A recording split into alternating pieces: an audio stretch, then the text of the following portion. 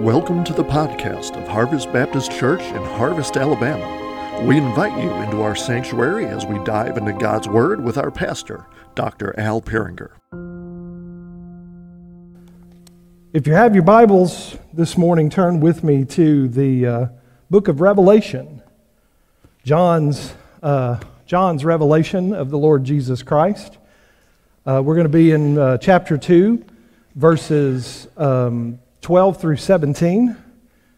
And it looks like I'm going to get a little bit of a head start on the ladies. Well, actually, I've been working through the letters to the 7 churches for a little while now, because last year the Explore the Bible curriculum that the Southern Baptist Convention puts out had this series on the church that God desires. And I taught that lesson in a life group as a substitute, and the Lord just laid it on my heart at that point to study the 7 letters to the 7 churches. When I did that Sunday school lesson, I was going to preach the next week, and in the middle of the week, while we were in Nashville, Tennessee last summer, the Lord changed my mind, and so that's when we started with the letter to the church at Ephesus. And so the intent of the study was to see what it is that Jesus desires for his church. And so Jesus has given the church through all of Scripture.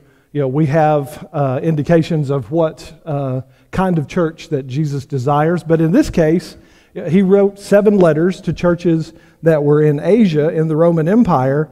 And so we're going to study those to see what he said to those churches, and then see how that applies to us today. And so, it may take me another year or two to get through this, depending on how often I have the opportunity, but this is the 3rd, and so I am making progress, and that's a good thing. It's good to study this to see what Jesus has said to the churches, and so we're going to see, that sometimes people will say that the Bible has nothing to say to what's going on in the world today. And if we look at the churches that are shown to us in Scripture, I think that we can see that they were dealing with the same things that we deal with today. They were striving to be faithful. They were facing persecution when being faithful. They were dealing with false teachers and dealing with idolatry, dealing with immorality.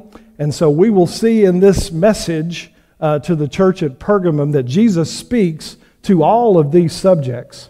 Now, before we move too much further, just want to give a quick reminder of the setting of the book of Revelation. The Apostle John has been exiled to the island of Patmos. And so one Sunday he was in the Spirit, he was worshiping, and he sees a glorified vision of the Lord Jesus Christ. And so the Lord tells him to write these things down that he says. And so part of that in this first part of Revelation in chapter 2 and 3 are these 7 letters to the 7 churches. And so now I want to kind of set the stage for Pergamum, because that is the church that the letter to the church that we will be looking at today is Pergamum. And so Pergamum was said to be the provincial capital, if you will, of the Roman Empire in Asia. And even though this title was also claimed by Ephesus and Smyrna, we can gather that because the proconsul, who was the governor, if you will, of the region, the governor there had been given by the Roman Empire the power of the sword, meaning that he could, execute anyone at will. And so this kind of indicates that Pergamum may have been the true seat of government in that part of Roman Asia. And so Pergamum was the chief center of emperor worship in Roman Asia. The first temple to Augustus was built there.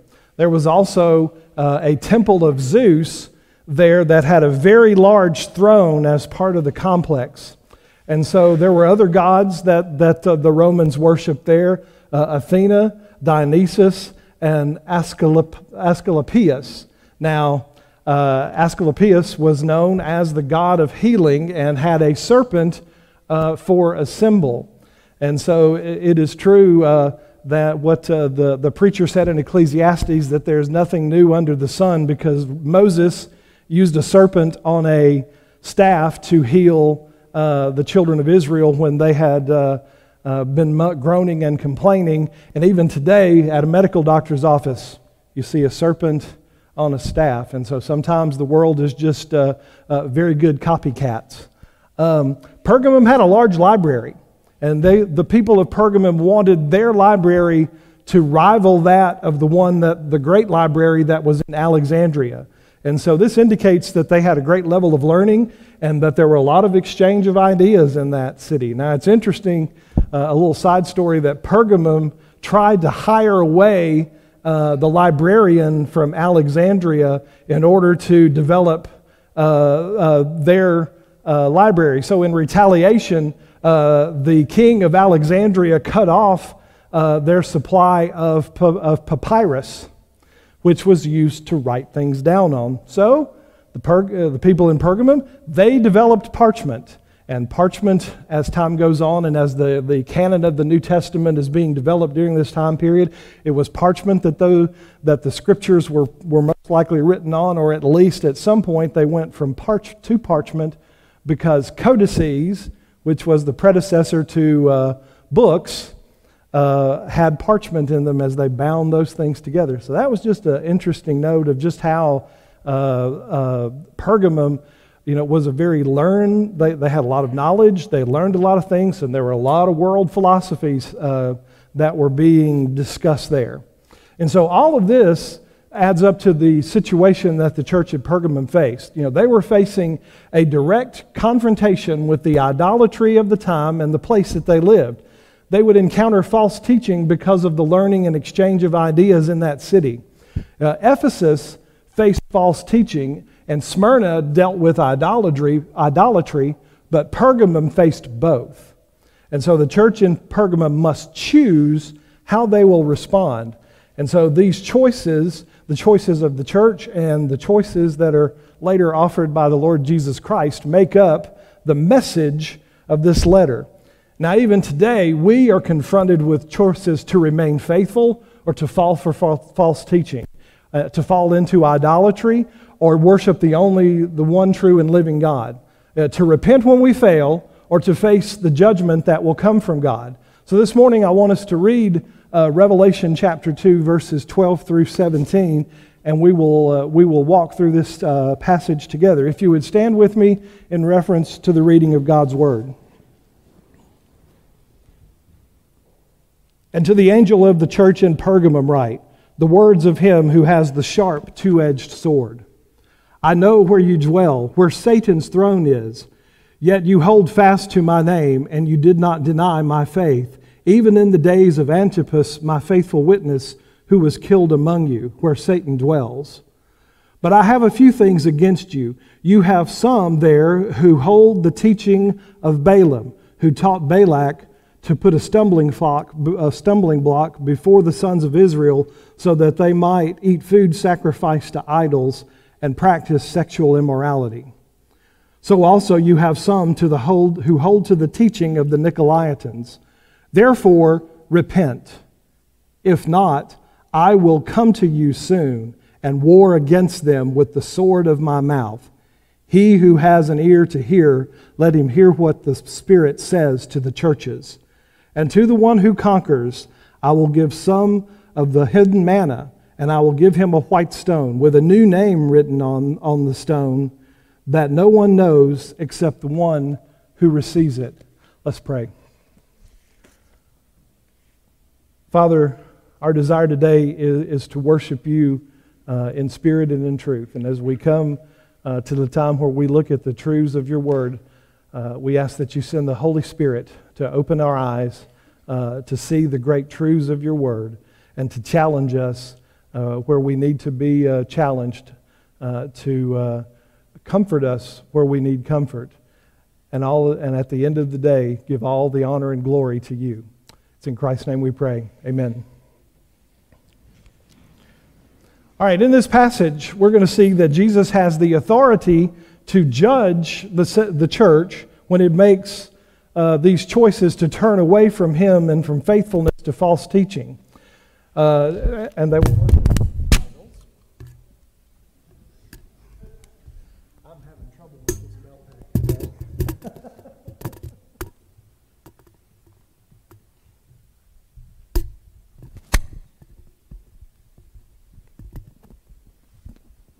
I guess it keeps me from walking around, right?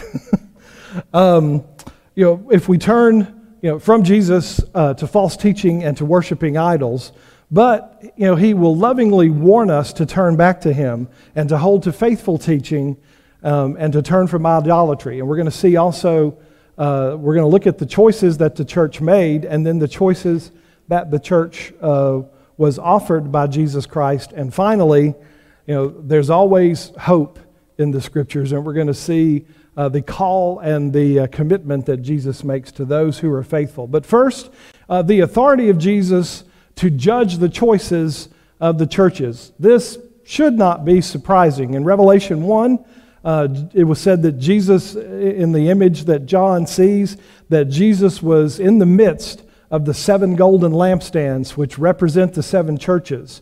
And so Jesus is always with his church, and he knows exactly when it is faithful and when it is not. And he also has the authority to determine what is best for his church and turn it back to faithfulness. Jesus is the head of the church, and it is he alone that determines what the church does and what it teaches and how it functions. But this doesn't just apply to the church alone. Jesus has all authority in heaven and on earth. Matthew 28:18, all authority has been given to me. Jesus is omnipotent, all-powerful. The sword of his mouth that was mentioned indicates his power, particularly the power of his word. John 1:3 says, all things were made through him. Jesus, the Word, created the universe and everything that is in it. Jesus says in verse 12 that he has a two-edged sword in his mouth. Now, the two-edged sword was developed fairly quickly after people began to figure out how to make swords as weapons. And, it was a two-edged sword that could cut in any direction, and it could cut with deadly power. The sword that Jesus wields is his word. And as we will see later in this passage and throughout Scripture, it shows that he has ultimate power, that he has a kingdom that cannot be defeated, even if you are dwelling in the midst of the most powerful empire that the world knew at that time, like the Roman Empire. All things will be brought under his authority when Jesus returns. Also, Jesus is omniscient. That means he's all-knowing. In each of the 7 letters to the churches, Jesus states what he knows about the churches. Now, we talk about mothers having eyes in the back of their head.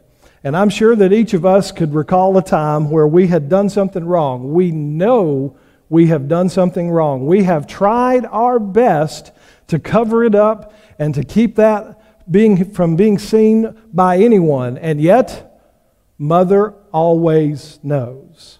And so the fact that Jesus is all-knowing, that is a much bigger reality than the fact that mothers have eyes in the back of their head.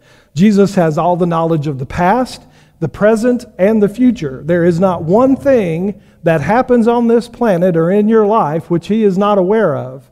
There is no escape from the depth of the knowledge of Jesus. Jesus knows all about your sin and mine. He knows what we have done in the past and what we will do in the future. And yet, he offers us mercy and grace when we turn to him in faith. He knows where the church at Pergamum dwells and what choices that they have made. And that brings us to the next point that I want to point out is the choices made by the church. So here are the circumstances that led up to their choices. They dwelled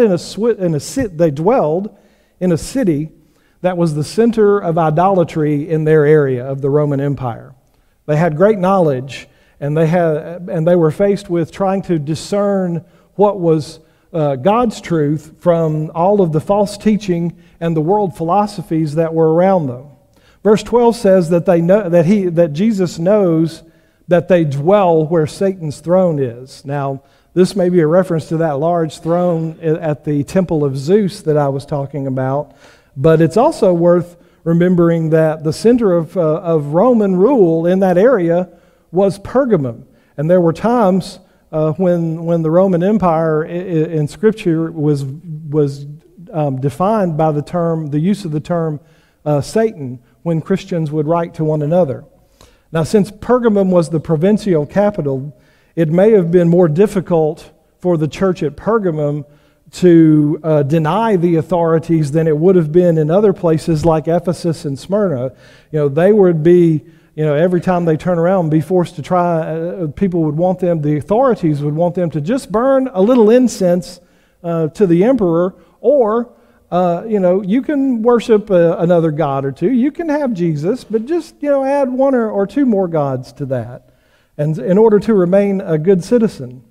And so if the city of Smyrna was mostly confronted with the people there around them shunning them or locking them out of businesses or employment because they would not bow the knee to the idols, to the emperor or to any other idols. But in Pergamum, they were confronted with the full authority of the empire. So, what did the church do? Well, some chose faithfulness. Jesus says that some did not deny my faith. They remained faithful to him and did not submit to the authorities who wanted the church to, just add a little bit of emperor worship or something else to Jesus. No, they knew that Jesus' demands are all. Keep in mind that, in Roman culture, if you wanted to keep worshiping your God, as long as you would worship theirs, they didn't have a problem with that. But they had a huge problem because Jesus demands all or nothing. If you choose to follow Jesus, then everything must change in your life. We as Christians know that we belong to another kingdom that is not of this world, and even though we are to do well for the city in which we dwell, it is not our permanent home.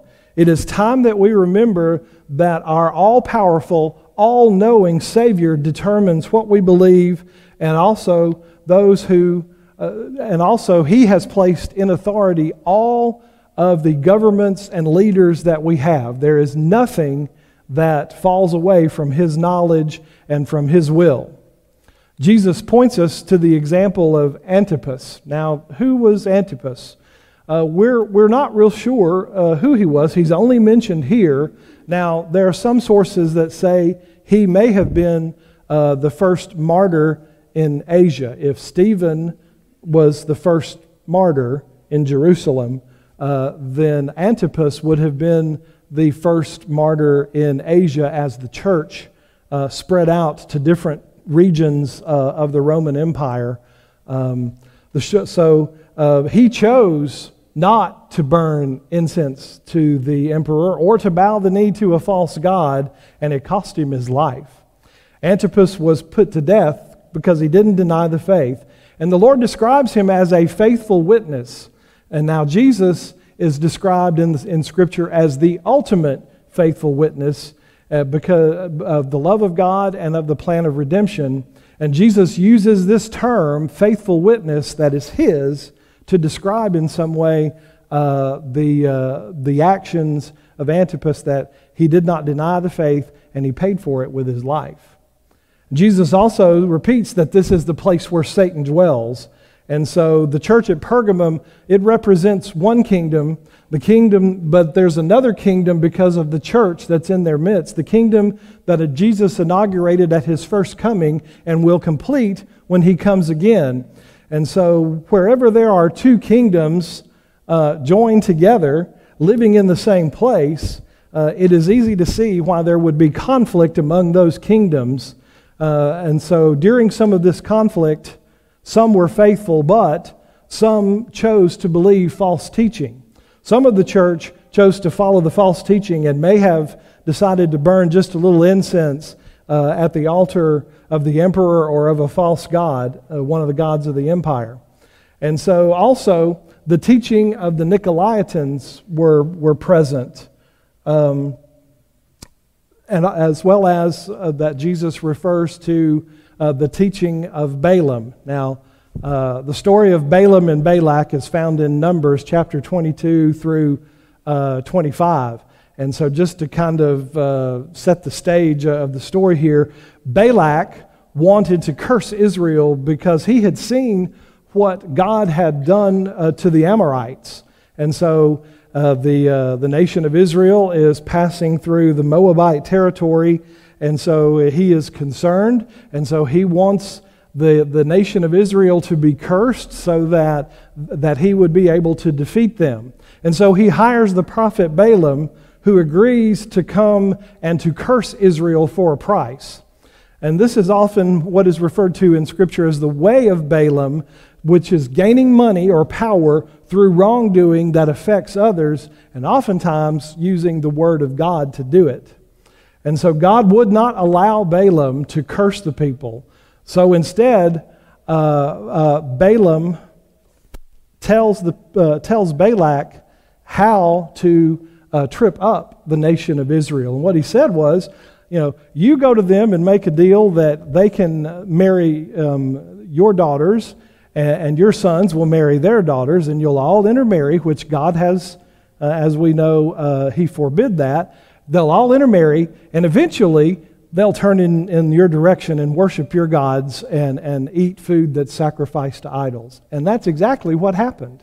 And the nation of Israel, after they intermarried with the tribes that had been left around them in the promised land, they turned to false gods, and it affected them for the rest of the history that we see in the Old Testament until they were taken into captivity hundreds of years later. And so the teaching of the Nicolaitans, as I said, was also present. And we don't know very much about their teaching, but from all indications, it involved some form of sexual immorality. There were some in the church at Pergamum who had followed the false teaching, and it led to idolatry and immorality. And it's not much different than what we see in the world and even in the church today. An idol is something that you give first place in your life instead of giving that first place to God. And so what are the idols, if you sit here and think for just a minute, what are the idols that may be in your life that you've put as first place in your life instead of putting God first in your life? You can't look at the news today and not see stories of immorality in the world and even in the church today. The church as individuals and as one body must repent of false teaching that has brought these things, the idols and the immorality, into our midst, and turn back to Jesus, because we're now going to see the choices that Jesus offers to the church. In verse 16, Jesus tells the church at Pergamum that they have two choices, because either way, the issue of false teaching and idolatry and immorality is going to be dealt with. The first choice that Jesus offers is to repent. What does it mean to repent? It means to turn from one direction and then turn into another direction. And so here's an example of this. Often I have to travel to Louisville for school. And so you get on I-65 and you head north. And then you get to Nashville. And when you arrive in Nashville, you would think that I-65 is a pretty straight line. But when you get into downtown Nashville, there are about 4 or 5 different merge maneuvers that you have to make in order to get through the city and to stay on I-65. Now, Denise will let you know by verification that I am directionally challenged. And so I am thankful that I live in a world today where we have Google Maps, and Google Maps is my friend. I did not grow up in the age where you had a Rand McNally. Now, students, you may not know what a Rand McNally is. You may have to ask your parents or your grandparents what I'm talking about. But trust me, it was not the same. And I am thankful. Even though I'm sort of old school, I am thankful for GPS that tells us where we're going, because trying to make those maneuvers could be difficult. And if you don't make them in the right sequence, you'll realize you're going in the wrong direction, and what do you have to do? You have to turn around. And sometimes when you make the wrong direction, like in Louisville, it'll cost you money because they have toll bridges. That's a foreign concept down here, and I'm glad for that. But anyway, you have to turn around. And so that's a picture of repentance. Now here's an example from the Bible. The story of Jonah demonstrates repentance. So Jonah is directed by God to preach to the city of Nineveh. Now, Jonah doesn't want to do that. He goes in the other direction. He goes in the opposite direction. And so God uses a series of circumstances in the life of Jonah to change Jonah's mind. Jonah spends 3 days in the belly of a whale or a big fish.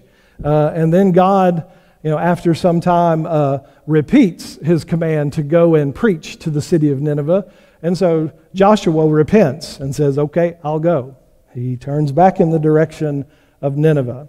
And so I'm going to use just a little bit of holy imagination, if you will, to kind of set this picture of Jonah walking to the city of Nineveh to preach to it.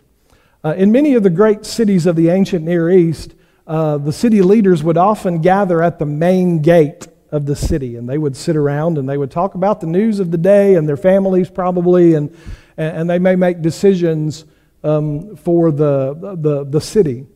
And so these leaders, they're sitting there all around the city gate, and off in the distance they see this guy walking, or they see a guy walking, and he's walking toward the city.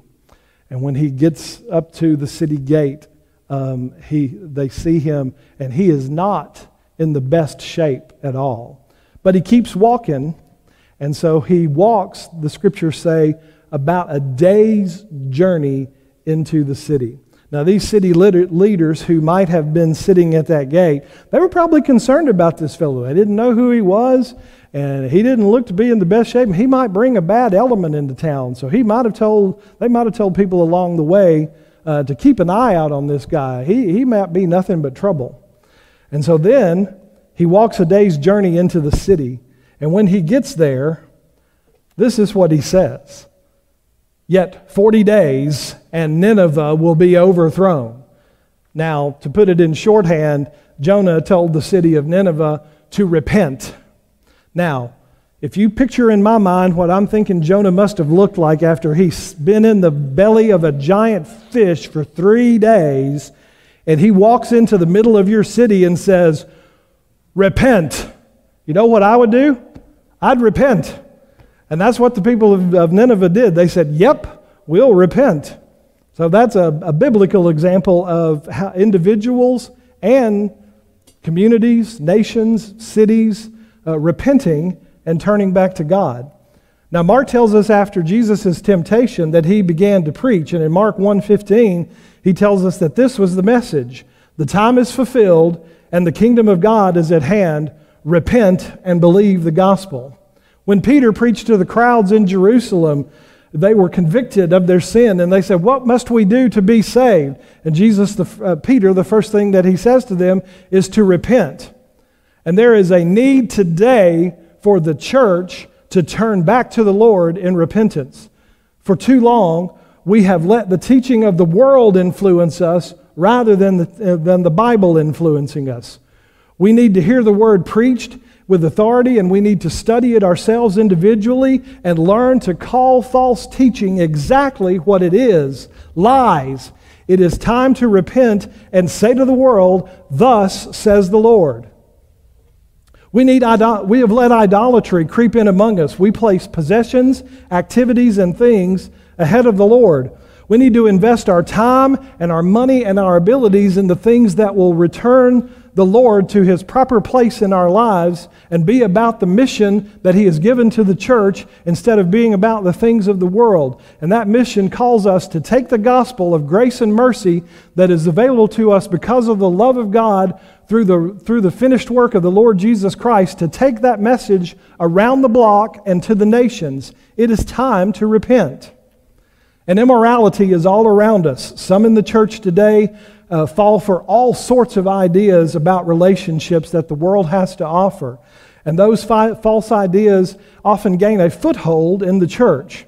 Now, God has drawn a big box around intimate relationships between men and women. And the only thing that honors and glorifies God is the thing that is in that big box, which is marriage. Marriage between a man and a woman. Immorality affects us personally, it affects our families, and most importantly, it is dishonoring to the glory of the Lord and our witness to the world when it creeps into the church and sits in the pews. And it's often practiced by people who we have a great deal of respect for, and find out that they have fallen into these false teachings about idolatry and immorality. Therefore, church, it is time to repent. Jesus tells us that the church in Pergamum has another choice. And if they fail to repent, the second choice is that Jesus will war against the false teachers and judge those that have allowed the false teaching to remain. When it says, verse 16 says that if the church doesn't repent, he is going to come soon and war against them. It's the same, he says he's going to war against them with the two-edged sword of his mouth, the two-edged sword of his word, and with all of the power and the authority that I described earlier that represents. Pergamum had the power of the sword, and those that did not comply with the idolatry and the false teaching, were killed for their faith like Antipas. But Jesus is mightier and has more power than the sword that the governor of Pergamum had. And this reference to Jesus coming soon is not a reference to the final judgment at the end of this age. This is Jesus acting to intervene for his church in his providence to root out the false teaching, idolatry, and immorality that has infiltrated his church. He did it back then, and there is going to come a time, if it hasn't come already, that he is going to do it today. Jesus will judge those who have fallen for this false teaching, idolatry, and immorality. And he's also will judge his own church for allowing it to happen. And we see the results of this today. Look at how many churches have fallen into accepting these things, and that they have allowed it to continue to happen.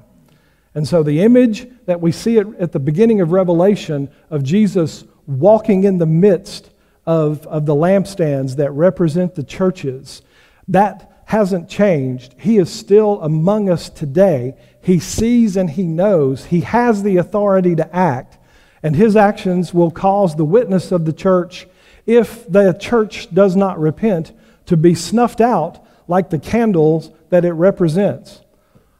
Are we seeing today that the compromising churches may be having their candles snuffed out? Repentance is the choice that the church must make, that we must make. As we repent, we need to be thankful for faithful leaders. They teach us to discern, they bring us conviction when they preach, and the Holy Spirit uses the word of the Lord to change us. We need to be thankful that God is going to protect his honor and his name and judge those who fall into idolatry and immorality and false teaching, and he will judge the churches that allow it to happen in their midst. The holiness of the name of the Lord and his glory in the world demands it, that the Lord bring back honor and glory to his name so that it is not diminished in the world. Now, Jesus has this power, and he has the authority to carry it out. And war with the Lord Jesus Christ is not something that we want to face. Because ultimately a war with the Lord Jesus Christ, if he comes with the sword of his mouth, with the sword of his word, and he judges us and judges the churches, it is a war that we and that no one can win. His kingdom is everlasting, and there is nothing that can prevail against it. If necessary, if we do not repent, he will come quickly, and he will act to preserve the honor and glory of his name. God does not change. Jesus equates the sin of the church at Pergamum with the sin of Balaam, as we have seen. And it's interesting to understand that Balaam did not repent of providing this instruction to Balak so that he could trip up the nation of Israel. And later we learned that Balaam was killed by the sword. The judgment of God will come if we fail to repent, because we have the text of Scripture that explains to us what the Lord has done in the past. And what He has done in the past, every prophecy that He has made, He bats 1,000, to use a baseball analogy. His prophecies are perfect. And so lastly, I want to provide hope. And that is the call and the commitment that Jesus makes to the church. The call that Jesus makes for the church to hear what the Spirit says to the churches. The Holy Spirit applies the truth of Scripture to our hearts, and when we listen and when we turn, because we have studied the Scripture ourselves and we hear the Word faithfully taught, the Holy Spirit can apply that and change our hearts. God calls us to choose which side we will be on. Like when Joshua was getting ready for the children of Israel to cross over the Jordan to go into the promised land, Joshua says this to the nation as they're about to go there. Now therefore, fear the Lord and serve Him in sincerity and faithfulness. Put away the gods of your fathers, serve beyond the river and in Egypt, and serve the Lord. And if it is evil in your eyes to serve the Lord, choose this day whom you will serve, whether the gods your fathers served in the region beyond the river, or the gods of the Amorites in whose land you dwell. But as for me and my house, we will serve the Lord. And so the Spirit's calling us to heed the words of the Lord, and we need to make a stand today that no matter what, we as people and as the church, the collected individuals together, we need to stand up and say, we will serve the Lord. Jesus also offers eternal life, which is the greatest hope that we have. The reward for faithful endurance is to spend eternity with the Lord. The hidden manna that He mentions represents how God will sustain His people through the most challenging times, because we saw how manna represented by how He sustained the nation of Israel when they were wandering. His word is faithful and His promises are sure. The other aspect of hidden manna is that it represents a great banquet, the greatest banquet that there will ever be when the Lord Jesus Christ returns, and we, those who have placed our faith and trust in Him, are invited to sit down at the table with Him and eat at that banquet. Those who follow false teaching of how, and they bow the knee to idols and they fall into immorality, will not share in the greatest banquet that they will ever be.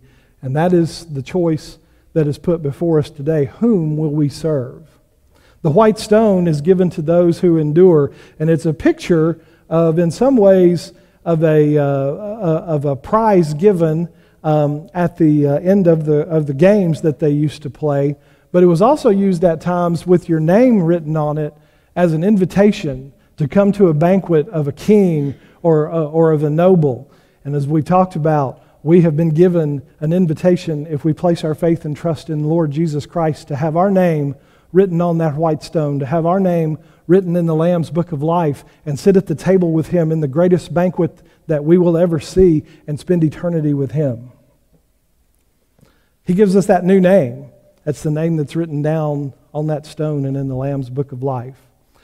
It is the name of our new identity in Christ. We are no longer enemies of God, but friends. We're no longer outcasts, but we're sons and daughters. If you know the Lord Jesus Christ, know that your identity has been completely and utterly changed. There is no other name that you need to put in front of yourself except for follower of the Lord Jesus Christ.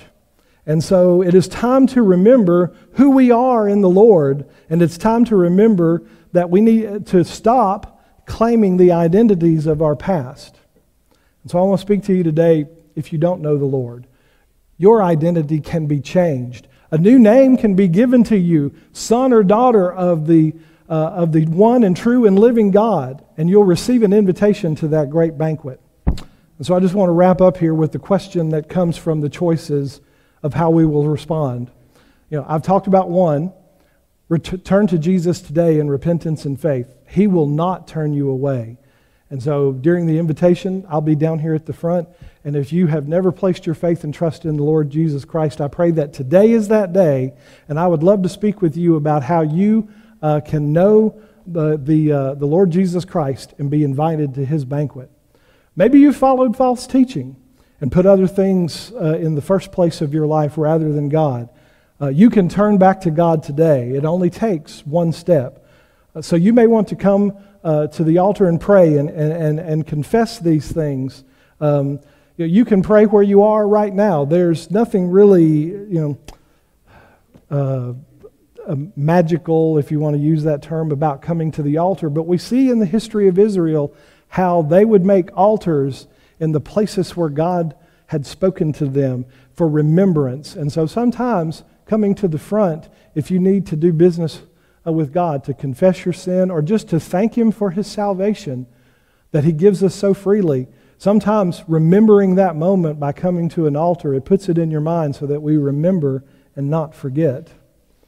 And so finally, as believers who are a part of God's church, both the church universal of all believers in Christ and as a local church, we need to pray for the church today. The church is a huge mess. We have tolerated false teaching. Immorality is all around us from without and from within, and sometimes we put many gods, many false gods in the place of the one true and living God. And so if the Lord leads, I ask you to come and pray for our church, for the churches of the Southern Baptist Convention, for churches who believe in the gospel of the Lord Jesus Christ all around the world, that they would continue to be faithful and that they would root out the immorality and the false teaching that is in our midst, and that He would give us discernment to see those things. So I ask you to come pray for that. The altars are open this morning, and if God is speaking to you today, I just ask that you respond as He leads. Thanks for listening to the podcast of Harvest Baptist Church. For more information, visit us online at harvest-baptist.org or find us on Facebook, Instagram, or Twitter.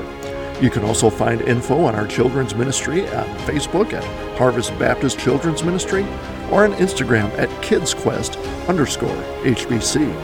Our student ministries on Facebook at HBC Vertical Student Ministry and on Instagram at VSM_HBC. We welcome you to join us on Sunday mornings at 10 a.m. We are located at 8999 Waltrana Highway in Harvest, Alabama. Thanks for listening, and God bless.